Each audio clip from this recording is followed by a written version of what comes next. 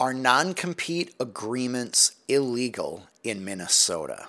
Well, you may have heard in 2023, most non-compete agreements were banned by the Minnesota legislature if they are created after July 1st, 2023, and they relate to employment or independent contractors.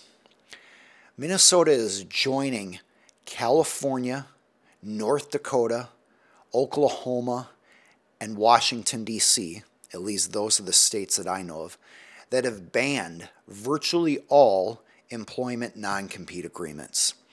This is huge for Minnesota. It's huge because for years, people have relied on non-compete agreements as a way to entrust somebody with confidential information, knowing that they can't use that to compete against an employer later. Whatever your position's on, whether non-competes should be illegal, that's kind of an aside. They now are in Minnesota. There are some exceptions. What are those exceptions? Well, first, there's an exception for the sale of a business, like business owners. There's an exception for merging and dissolving a business, but all of that has to do with the business owners. It is not related to the individual employees.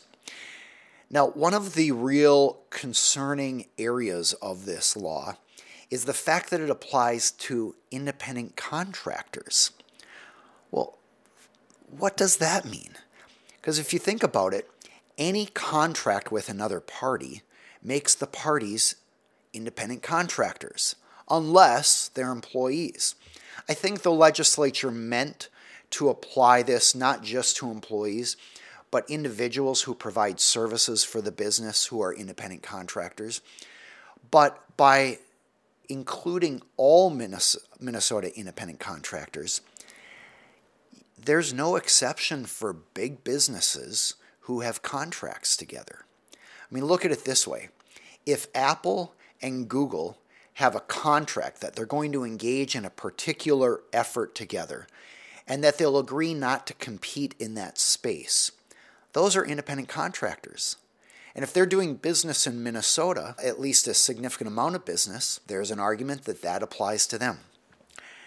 So the courts have yet to figure out what to do about this. And in my experience lobbying the Minnesota legislature, it's quite common for legislation to get through initially and then get cleaned up in subsequent legislative sessions. So it certainly is possible that in 2024 or 2025, you might have some clarity provided on these issues.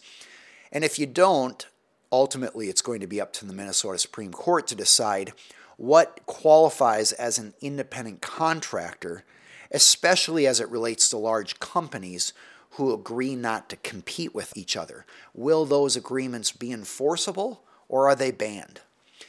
To learn more about this, we'll have a link in the description below. So just to summarize, all Minnesota non-compete agreements started from July 1st, 2023 onward are banned in Minnesota. The ban applies to independent contractors according to the statute, and there are a couple exceptions for essentially buyers and sellers of a business or business owners dissolving their company. What isn't included in the Minnesota non-compete ban? Confidentiality agreements are still enforceable, and that means like a non-disclosure agreement where parties agree to keep something confidential. In other words, they have to keep it confidential, but they can still compete with that knowledge in their head. The second exception to the Minnesota non-compete agreement ban is non-solicitation agreements. What are non-solicitation agreements? It's when parties agree not to solicit the employees or vendors or customers of a company. So let's say Emily works for a company and she signs a non-solicitation agreement that says for 1 year after leaving the company, She will not solicit the employees, clients, customers, patients, or other relationships of the company. And then Emily leaves and she goes to another employer.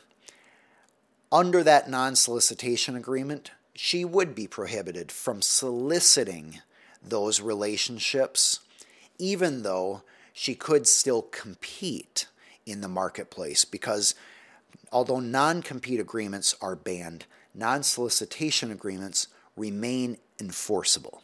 All right. If you have any constructive feedback, please feel free to provide that.